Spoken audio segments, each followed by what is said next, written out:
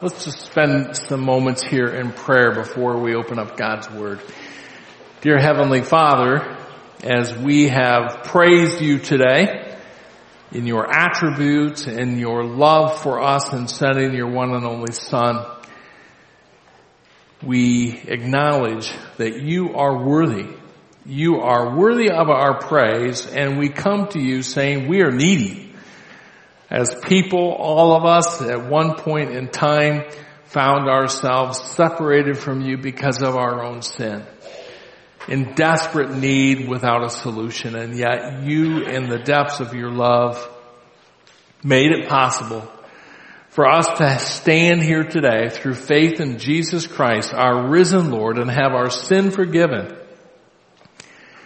And with joy, we come before you today in praise. Father, there are those here this morning who are going through difficult times, who are hurting, whose lives are crashing in, and I pray that we would find hope and joy and peace in you today. We pray this in Jesus' name. Amen. Well, I'm Pastor Steve. It's a joy to be with you today as we open up God's Word. And this morning we are going to spend some time in the book of Philippians in the New Testament, Philippians chapter 3. And we will be looking at verses 7 through 14 of Philippians 3. This past week, Pastor Jim Cymbala, pastor of Brooklyn Tabernacle in New York, put out on social media on his Twitter account these words. We can't just have a Christmas Jesus, a Holy Week Jesus, an Easter Jesus. We need Him at the center of our lives every single day. I'm going to read it one more time. We can't just have a Christmas Jesus, a Holy Week Jesus, an Easter Jesus. We need Him at the center of our lives every single day. This past January, my wife Barbara and I were up in Minneapolis, St. Paul, seeing our youngest son, and one morning we went to IKEA. Many of you are familiar with IKEA, huge store. I like the purpose of IKEA. It helps you get organized. I don't like clutter. So IKEA is a great place to get organized. But I don't like shopping. And so Barbara and I have found in almost 34 years of marriage, we found a good solution to this predicament. She shops and I sip coffee. It works out great. And so I go to the cafeteria area at IKEA and sip my 99-cent coffee or my 99-cent breakfast and sip coffee and she shops. And I read my book and go through my journals and she shops. And I drink some more coffee and she shops.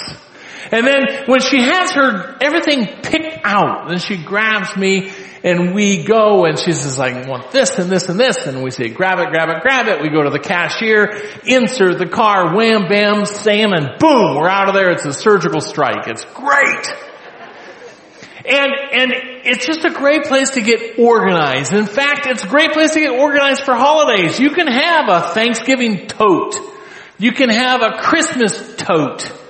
You can have an Easter tote and all of the trappings that you want to pull out at those times of year can fit into its own tote at Christmas time. You can pull up the Christmas tote from our mechanical room and there is all of the trappings for Christmas. And there's the manger scene with baby Jesus. And then you could go and grab an Easter tote and have all the decor for Easter, and maybe you would have a cross or a replica of an empty tomb. Cymbala's point is this. The risen Jesus should not be kept in a tote. The risen Jesus should have a central importance in each of our lives every day. And he's not just to be taken out when we're in a jam, or we're not supposed to just come to him when it's convenient or even for a holiday. The risen Jesus is to have a center position in our hearts and our lives every day. Another way of putting it is this: Jesus needs to be my most important. Jesus Christ needs to be my most important. And we can all ask ourselves a question: what or who is my most important right now, today, in my life? Who is my most important? What is my most important right now? Well, we're going to see this morning in Philippians 3 that the Apostle Paul had a major shift in his life. He had a life-changing moment. And his quote-unquote most important radically changed. Why? Because of risen Jesus. I'm going to read Philippians chapter 3 verses 7 through 14. You can follow along in your copy of the Bible this morning if you have it with you. Philippians chapter 3, starting to read in verse 7. But whatever things were gained to me, these things I have counted as loss for the sake of Christ. More than that, I count all things to be lost in view of the surpassing value of knowing Christ Jesus my Lord, for whom I have suffered the loss of all things, and count them but rubbish, so that I may gain Christ, and may be found in him, not having a righteousness of my own derived from the law, but that which is through faith in Christ, the righteousness which comes from God on the basis of faith, that I may know him, and the power of his resurrection, and the fellowship of his sufferings, being conformed to his death, in order that I may attain to the resurrection from the dead. Not that I've already obtained it, or have already become perfect, but I press on, so that I may lay hold of that for which I also was laid hold of by Christ Jesus. Brethren, I do not regard myself as having laid hold of it yet. But one thing I do, forgetting what lies behind and reaching forward to what lies ahead, I press on toward the goal of the I press on toward the goal for the prize of the upward call of God in Christ Jesus. The Apostle Paul had a major shift in his life. It changed his most important. It was caused by the risen Jesus. And Paul, as he brings this section to us, reminds us in the first section of verses 1 through 6 of what used to be his most important. And he lists several things. He talks about the fact that he came from a great family, a religious family. He talks about the fact that everyone in Israel would have looked up to him because he was from the most respected group of religious leaders, the Pharisees. And he talks about the fact that as he looks at the Old Testament law, he's perfect. He has obeyed God's laws down to the most minute detail.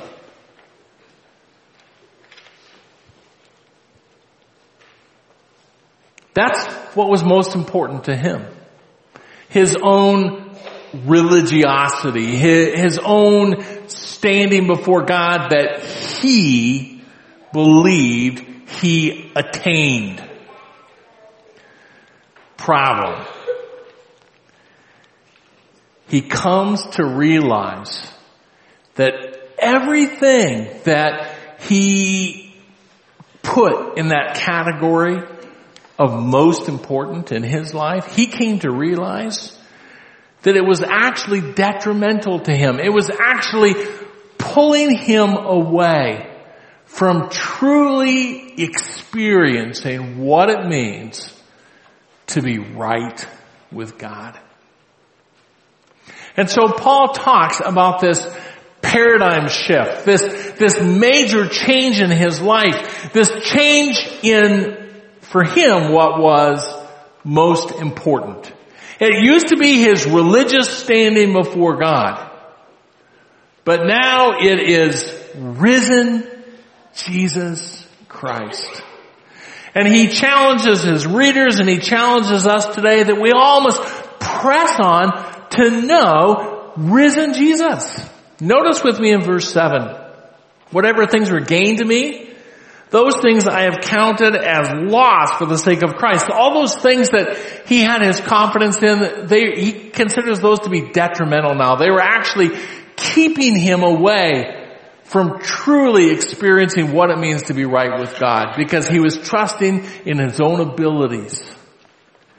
Verse 8, he elaborates that and says, more than that, I count all things to be lost in view of the surpassing value of knowing Christ Jesus my Lord, for whom I've suffered the loss of all things, and count them but rubbish so that I may gain Christ. He not only views those things that he was depending on to be right with God as detrimental, here he says it's rubbish. Now, in our English Bibles, they put a translation in there that makes it kind of smooth sounding for us to read in church. Literally, the word's manure. That's what he says. All that stuff that I was depending on to make me right with God, it's manure. When I was a kid, we had family friends that raised chickens, big chicken operation, and the dad took me out and showed me these big manure vats where all the chicken manure ran in, and he looks at me and said, yeah, this last week my hired man fell in there. Yuck! And here, Paul says, all that stuff that I was depending on to make me right with God, it's as valuable as that is manure. That's what it is to me. It's worthless. It was holding me back from really being right with God, because he thought he could be good enough to actually earn standing before God. But he was using the wrong measure. And then a change happened. He became aware of risen Jesus. In fact, he goes on in verse 9 and says he wants to be found in him someday when he dies and he stands before Jesus Christ. And Jesus Christ says to him, why should I let you into heaven? Paul doesn't want to have to say, well, I tried to be a good person. You know, right now here at Faith Bible Church, we've been in a series on the Sermon on the Mount, and one of the main points of the Sermon on the Mount is we can't do it. We can't be a good enough person. We cannot obey God's law. Oh, we can maybe externally check off a few things that we haven't done, but Jesus' point is obedience to God's law is not just a matter of externals. It's also an internal issue. It's an issue of the heart. James says in James chapter 2 verse 10, we can obey the entire law and just miss in one point, we're guilty of it all. And finally, Paul came to a point where he realized, I can't do it. I can't be a good enough person to be right with God. And so he says, I want to be found in him, not having a righteousness of my own that somehow I've earned, because it doesn't work. But A righteousness that's through faith in Christ. The righteousness which comes from God on the basis of faith. You see, God is righteous. He is the standard of right. There's no sin in Him at all. There's no evil in Him at all. There's no impurity in Him at all. He is the standard of right. And because He's completely right, He cannot overlook sin. Those things that we do and think and we say that are contrary to His character and His revealed will. He can't just say, well, I'll just forget about it. It would violate who He is.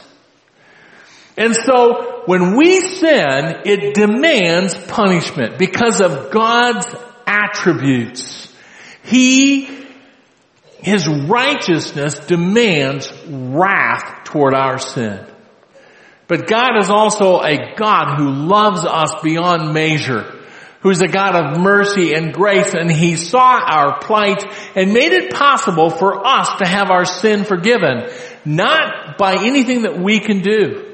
But what He did is sent His one and only Son, the second person of the Trinity, Jesus Christ, to earth, who was born of a virgin, so that as 100% God, as 100% man, lived a sinless life on earth, so that He would be willing to take all of that wrath from God that we deserve toward us, and took all of that wrath from God, that righteous wrath, upon Himself.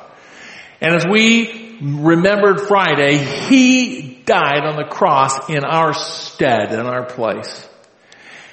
But as we celebrate today, He did not stay in the grave. He rose again from the dead, proving that His sacrifice for sin was sufficient and that He is God.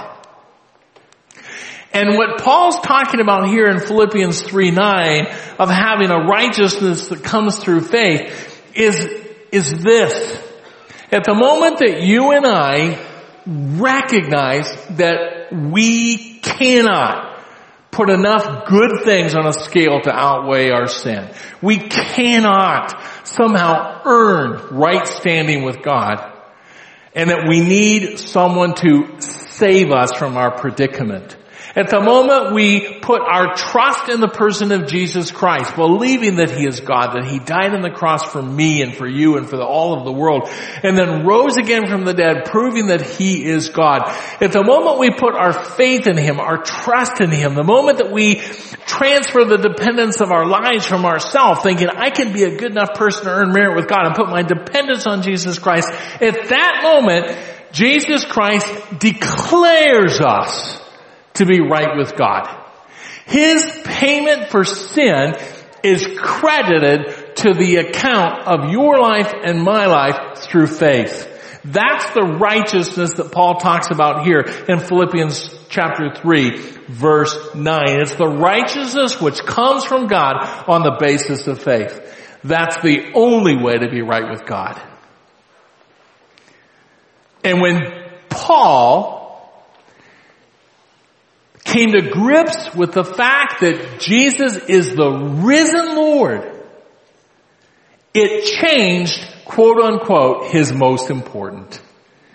It changed his life. Because at the moment he put his trust in the person of Jesus Christ, he became a new person.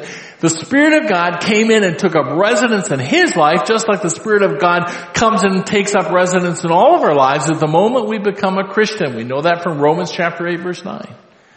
And from that point forward, we are a Christian as the New Testament defines it.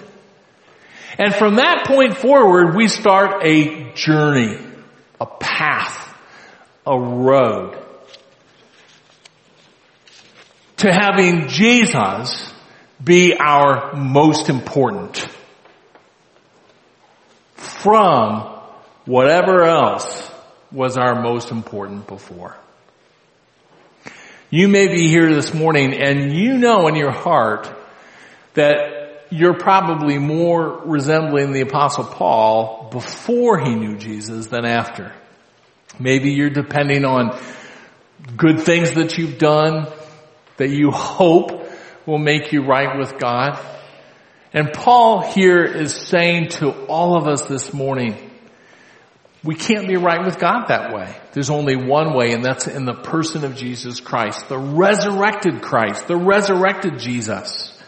By believing in Him, we find right standing with God because He declares it onto us through faith in Jesus. And if you've never put your trust in Jesus Christ, believing in Him, putting your dependence on Him, trusting in Him to make you right with God, we have a little book we'd like to give you this morning at the end of the service. There will just be a stack of them back on the offering box. You can just grab one. And in the first chapter of that little book is a lengthy explanation that you can take out your own Bible and look up verses that guarantee you that through faith in Jesus Christ, you can be right with God.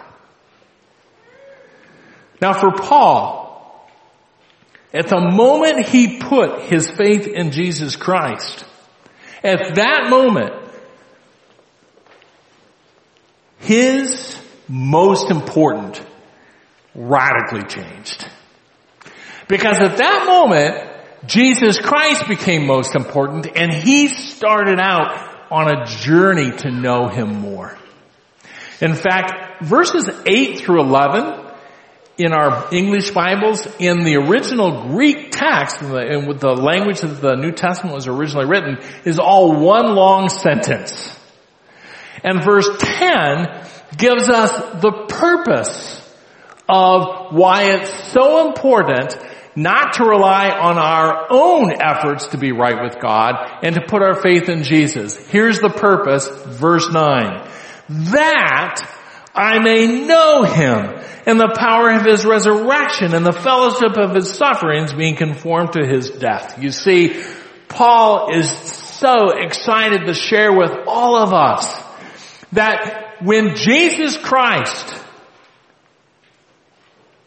becomes our most important, when Jesus Christ becomes the object of our faith, when Jesus Christ becomes the one that we are trusting, when Jesus Christ becomes our Savior, at that moment, He starts doing a work in us.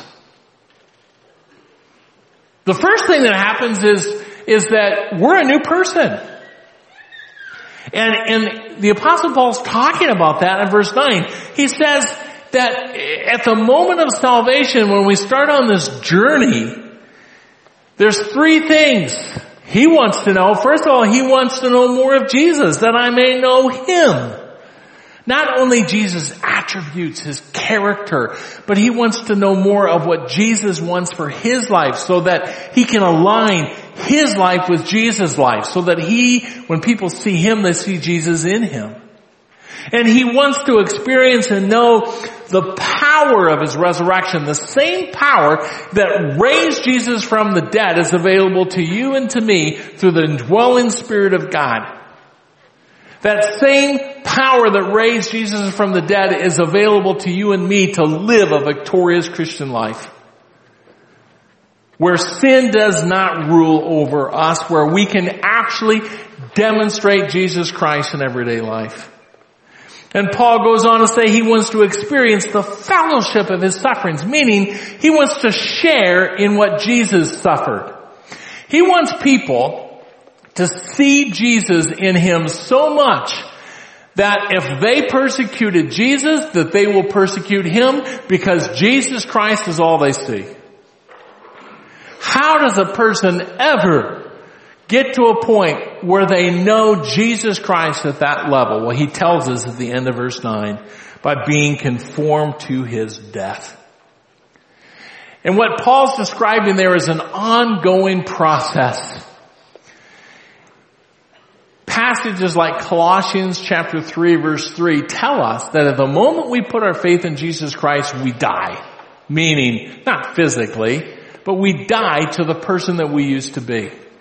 The Apostle Paul in Romans chapter 6 verses 1 through 11 tells us That at the moment we put our trust in Jesus Christ, we become a new person. That bent towards sin that's in each and every one of us, it no longer has mastery over us. We don't have to sin anymore. Paul says, even so, consider yourselves to be dead to sin, but alive to God in Christ Jesus. There's this wealth of change that takes place in our lives at the moment we put our trust in Jesus Christ. And at that moment, we begin a journey. A couple of years ago, Barbara and I had some friends that built a new house. They asked us to come out and see their new home.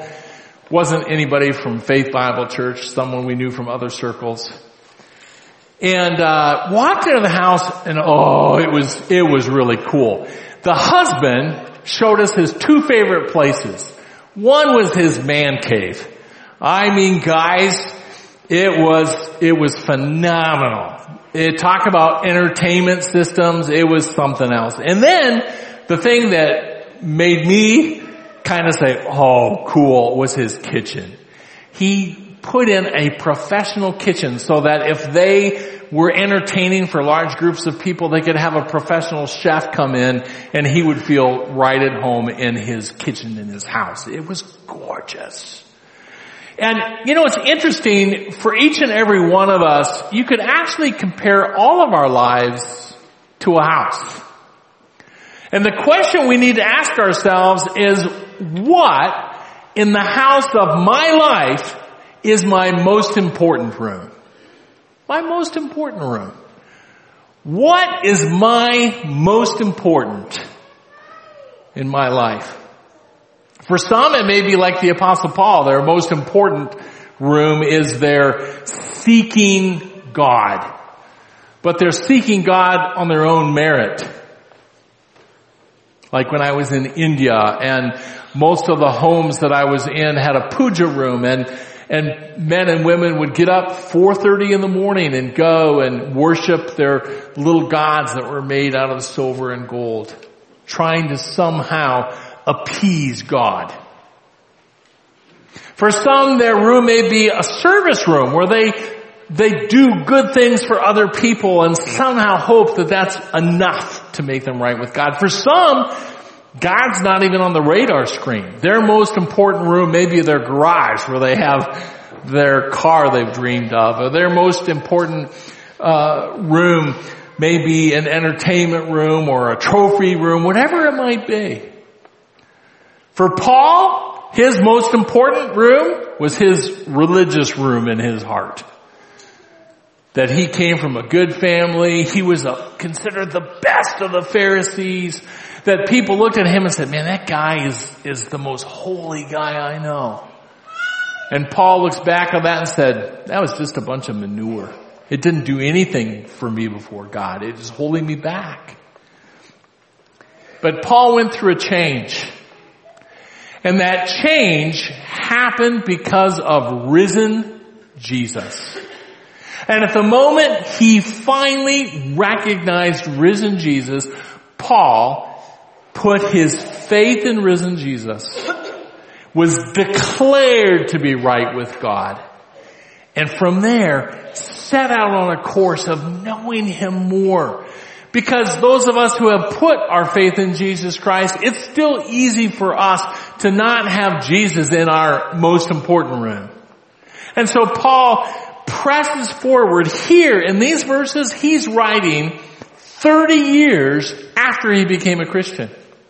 And 30 years later, in verses 12, 13, and 14, he's saying, I'm not there yet. He's saying, I'm not as mature as I want to be. I'm not completely like Jesus. But even though none of us can be completely like Jesus until we're with him, we're to press on. And that's what Paul's point is. He says in verse 12, not that I've already obtained it or have already become perfect, but I press on so that I may lay hold of that for which I was also laid hold of by Christ Jesus. Brethren, I don't regard myself as having laid hold of it yet, but one thing I do, forgetting what lies behind and reaching forward to what lies ahead, I press on toward the goal of the prize of the upward call of God in Christ Jesus. Jesus Christ's sacrifice is sufficient. When Jesus died on that cross, it's a sufficient payment for you and for me. It's a sufficient payment for all of our sin. But to have that payment credited to the account of your life and my life, it requires us to put our trust in Him. In a sense, it requires us to start the journey. My father-in-law's name is Mel. And Mel has been to 49 of the 50 states. Only one left he hasn't been to. For about the last 10 years, he has been planning his trip to that 50th state, Hawaii. Oh, he's got it planned out. He knows exactly what he would do. He knows where he would go. He knows his journey path. He's got it all planned out. But there's always something that keeps him from going.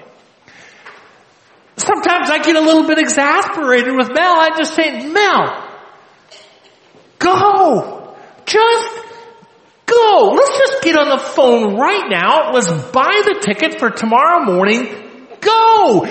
Go, Mel. Go. I think I'm going to have to call him after church and just remind him to go.